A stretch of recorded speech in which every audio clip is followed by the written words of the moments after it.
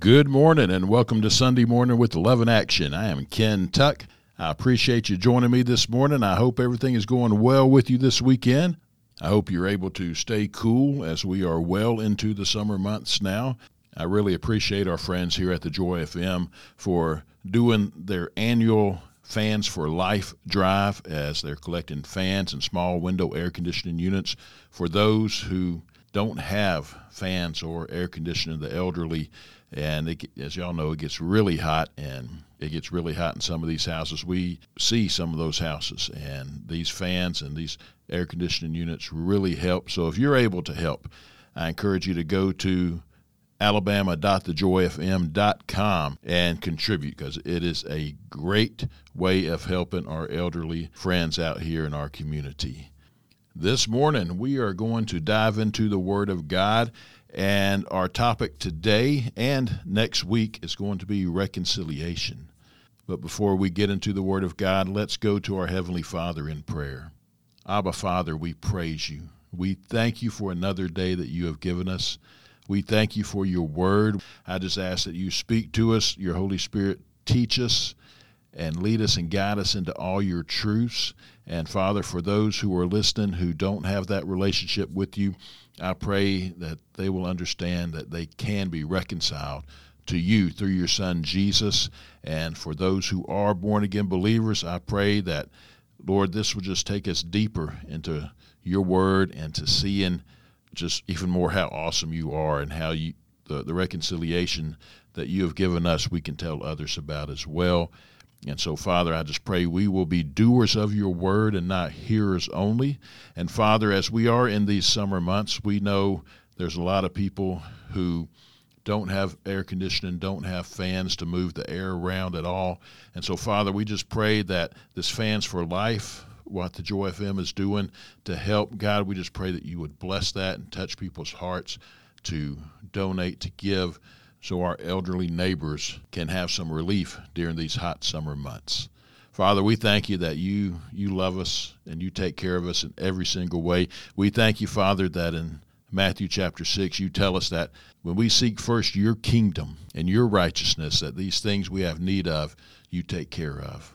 And so, Lord, we just thank you for taking care of us. Father, we love you and we praise you. And again, we thank you for your word. And it's in your name, Jesus, we pray. Amen.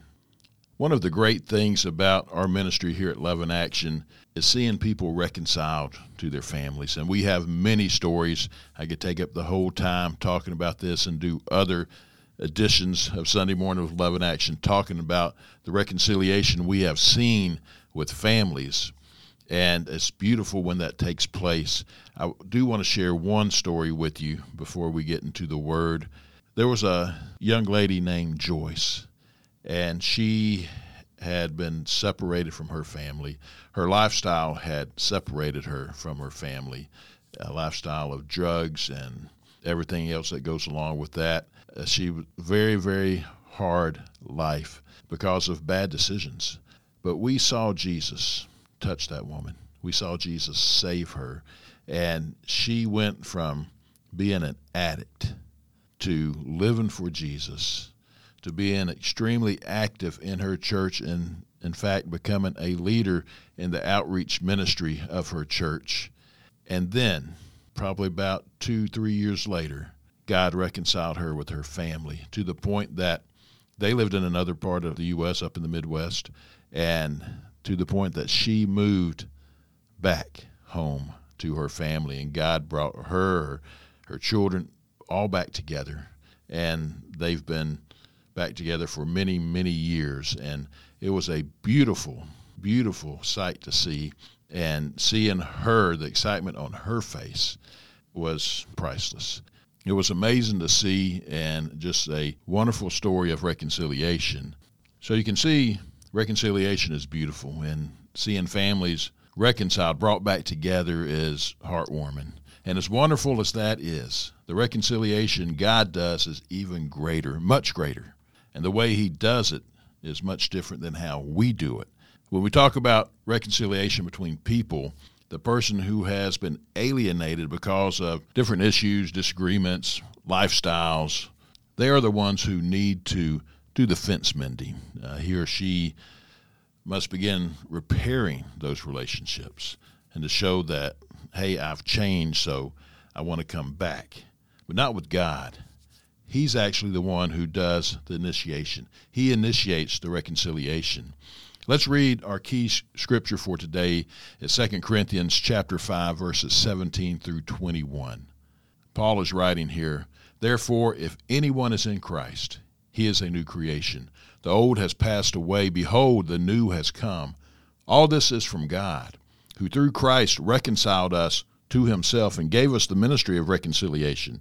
That is, in Christ, God was reconciling the world to himself, not counting their trespasses against them, and entrusting to us the message of reconciliation.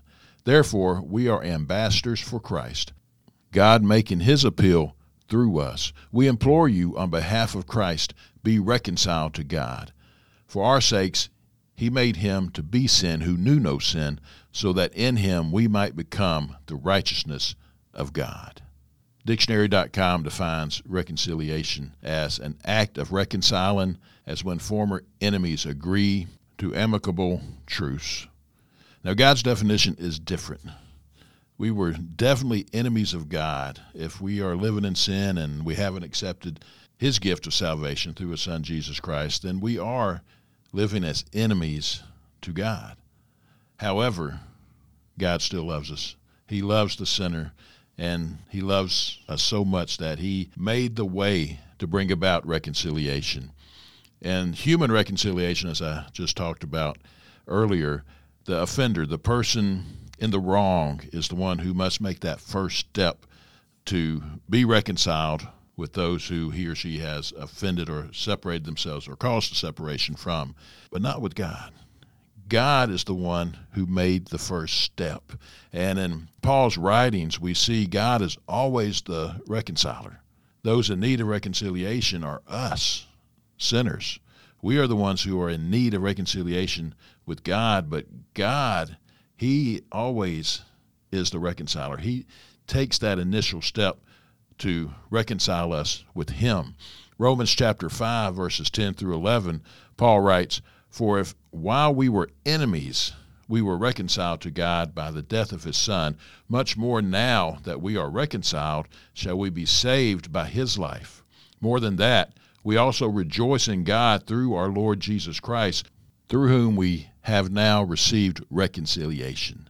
Now, Paul, he wrote this around 55, 56 AD, and his preaching was the reverse of Hellenistic religion at that time in the Greek world. The way their religion worked was it was always the human being that was seeking restoration of the God's favor, and also of Judaism, where confession of sin and repentance were means by which reconciliation with God was sought. So Paul was writing to the church in Corinth. So there was a Jewish population there, but also Greek. And so his teaching was really the reverse of what they often practice in their religion. And what Jesus came and did and what Paul was preaching was now with God, he's the one who changes the relationship with enmity to one of friendship. We're no longer enemies, but we're friends of God. When we give our lives to Christ, we become children of God. And, of course, this is accomplished through Christ, and that's through his death on the cross. And through Jesus dying on the cross, God was reconciling us to himself. So God is the initiator. He's not the recipient of reconciliation. So you can see how that was the reverse of the Hellenistic Greeks and their religions. And also today when we talk about human reconciliation, again, it's usually the person who has lifestyle or the choices that he or she made has separated him or herself from the family. It's usually that person who makes those first steps. But here, God is the initiator, and we are the recipients. And that's just awesome. When you think about what God did to bring you and me back to him, it's just amazing. And how the whole reconciliation process that he put into plan, that he put into order works, is just, again, shows how amazing, how awesome, and how loving and how just our God is. The reconciliation occurs because God does not count their sins against them, as we read in verse 19. That phrase, to count against them, in the world of commerce refers to calculating the amount of a debt. And today we might think about charges on a credit card for which we are held legally responsible for paying that. You go out to the store, you buy something on that credit card, you are telling that merchant that you will pay the credit card company. So the credit card company pays the merchant, and then we pay the credit card company. And if we don't, we are legally in trouble. And so here, it means not posting debts to our account that should rightfully be ours. When we read in verse 19 that God was not counting their sins or their trespasses against them, what that is telling us is that our sins, which the wages of sin is death, we read that in Romans. So we earn death because of our sins. So it's a debt that we owed. And that's what Jesus came, and he paid that debt for you and for me. And that's just amazing that he would do that for us. But that's what he did. So the debts are called sins, or better, trespasses in some translation. And that was a term that in Hellenistic Greek has to do with a false step, slip, or blunder. So Jesus paid a debt that we could not pay. Have you ever been overwhelmed financially and you incur such a debt that you just cannot pay it back?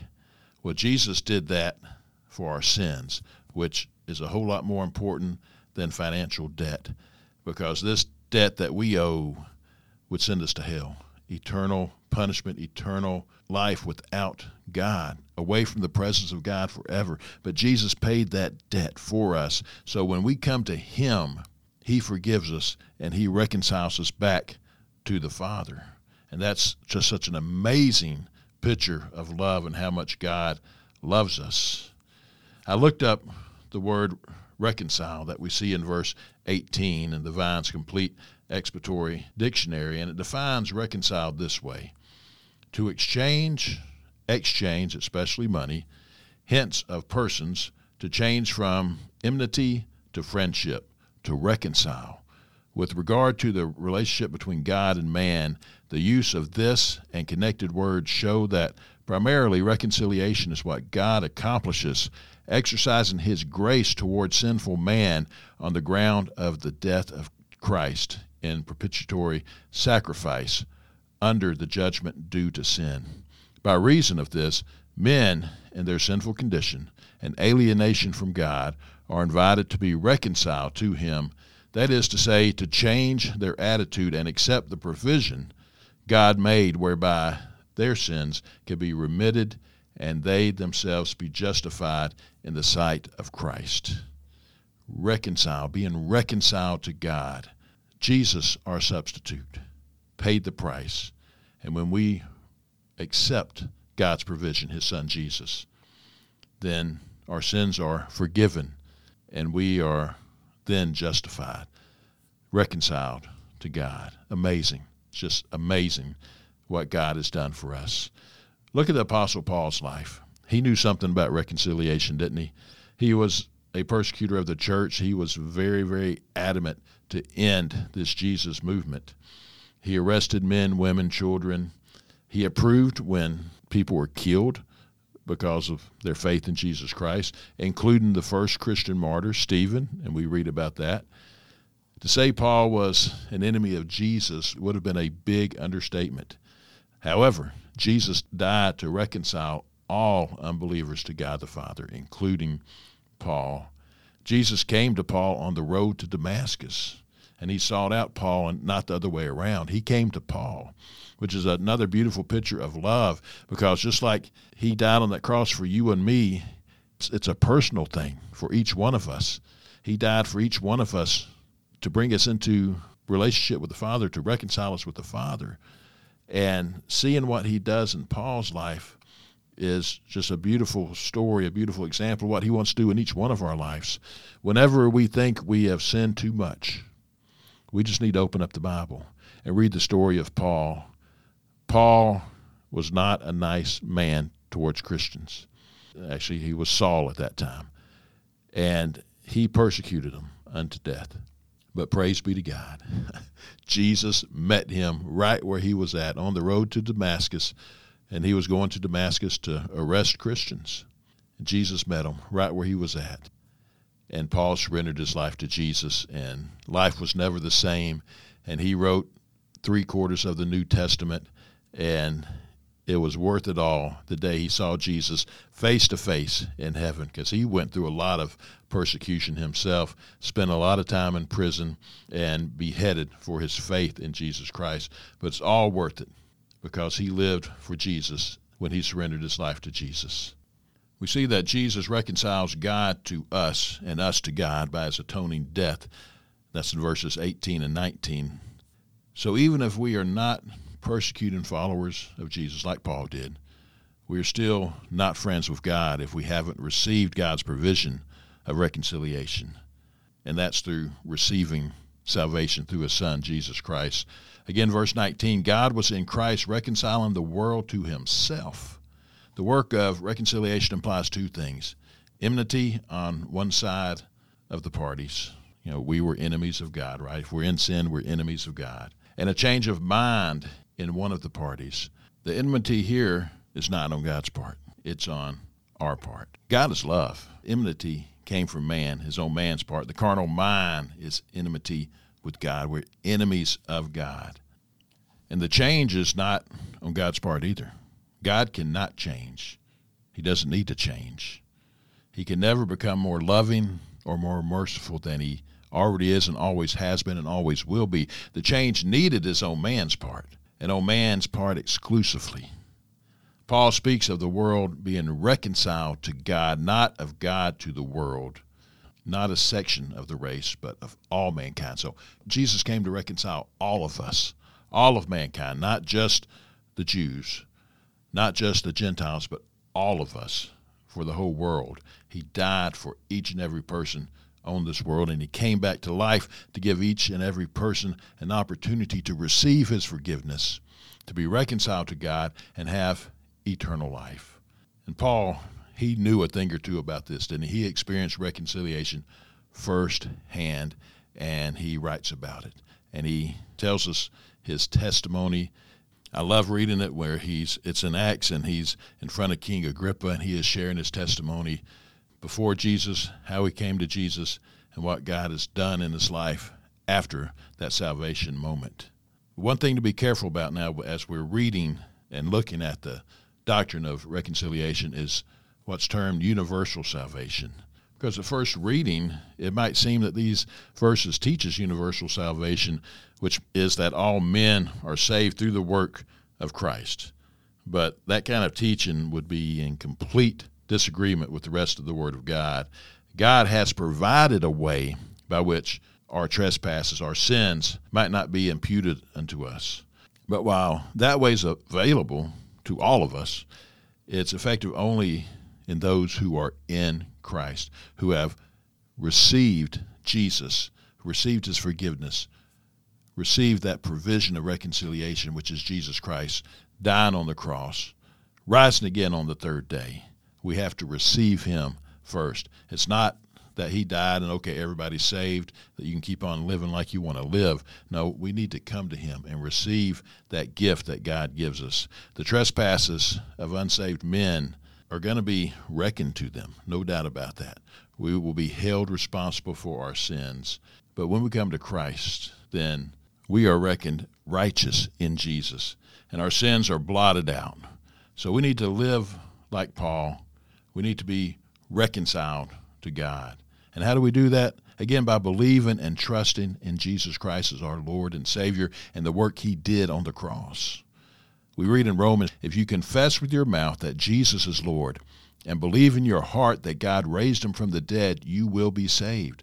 So we confess Jesus as Lord, and we believe in our hearts, not just a mind thing, not just knowing it, having a knowledge of it in our minds, but believing it with our hearts. All that is within us, that Jesus rose from the grave on the third day. And the Word of God says we will be saved.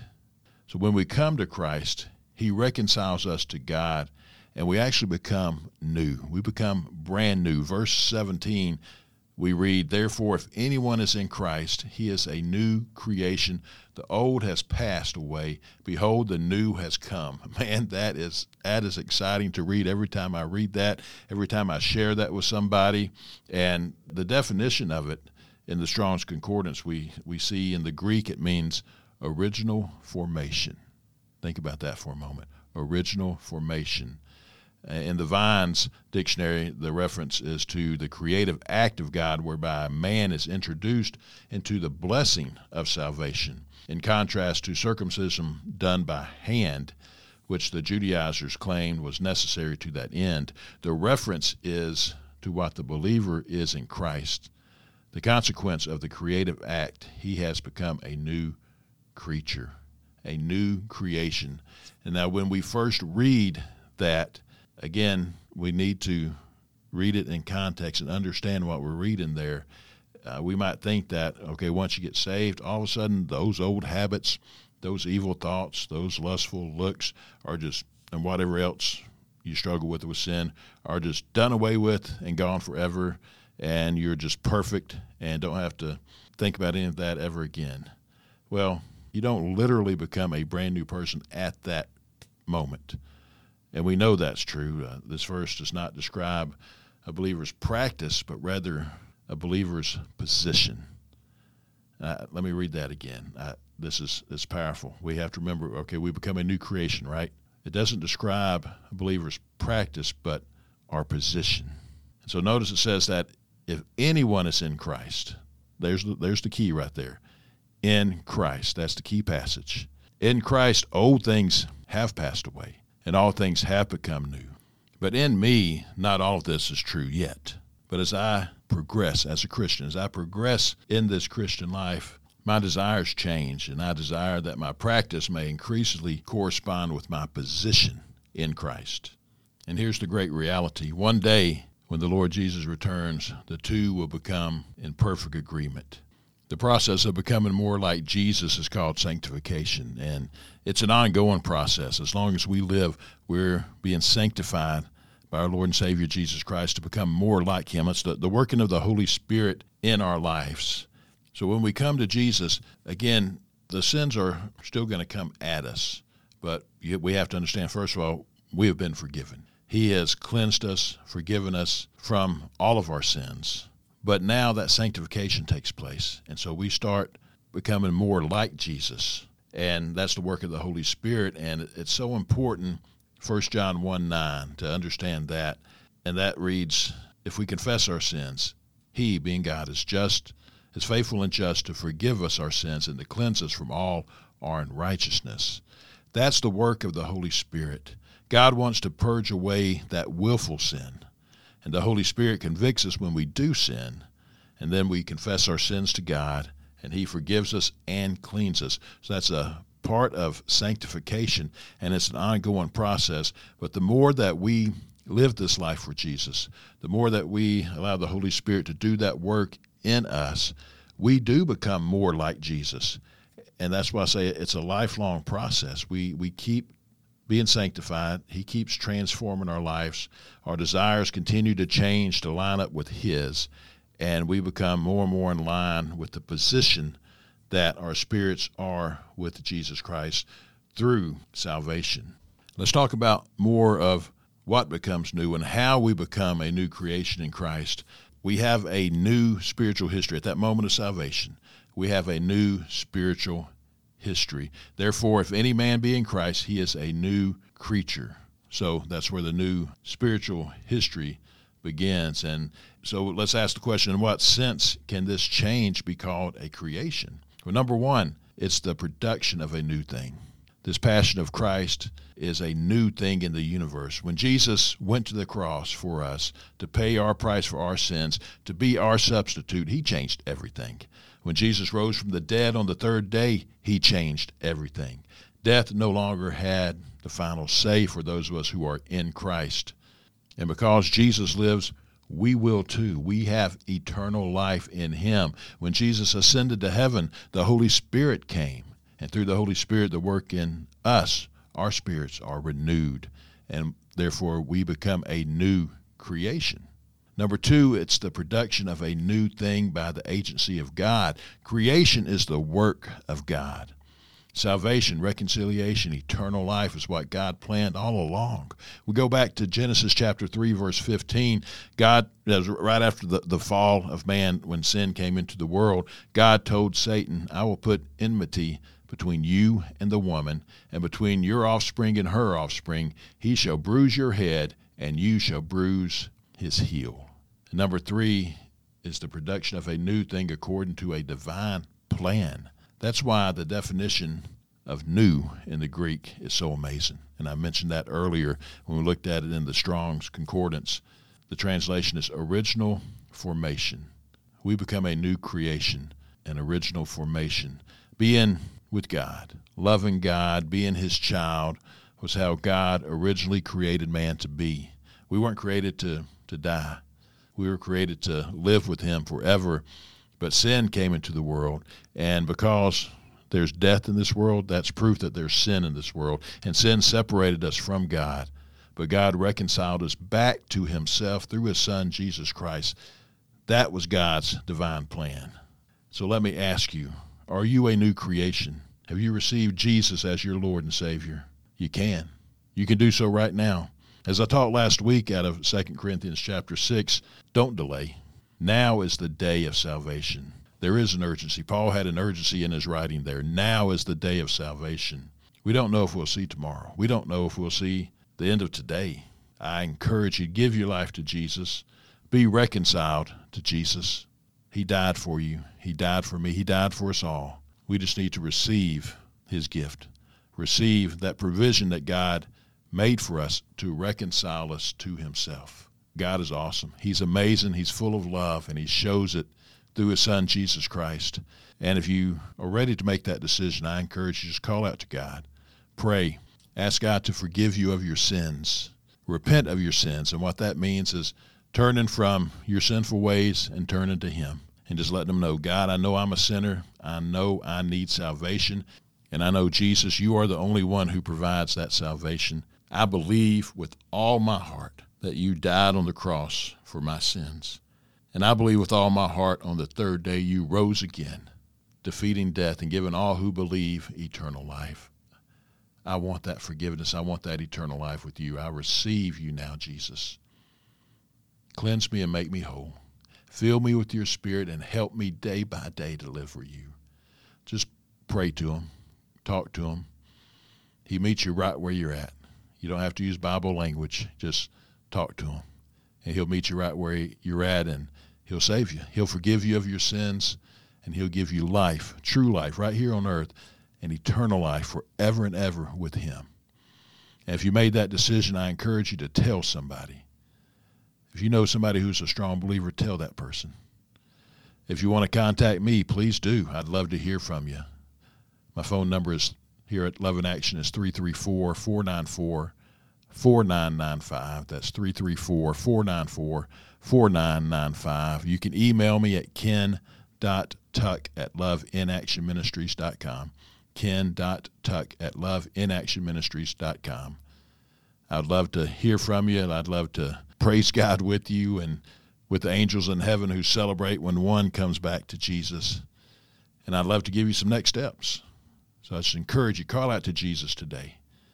And for believers, share Jesus with others. Share this message of reconciliation with others so people can have an opportunity to hear the gospel and to respond to it and give their lives to Jesus Christ. That's what God has called us to do. And we're going to talk about that next week. We will dive into the ministry of reconciliation that Paul mentions here in 2 Corinthians. So I encourage you to join me again next week for that teaching, the ministry of reconciliation. Well, I pray that you have a wonderful rest of the day and a great week coming up. And remember, always remember that Jesus loves you so very much. And I pray the Lord will bless you and keep you. May the Lord cause his face to shine upon you and be gracious unto you. May he lift up his countenance upon you and give you peace.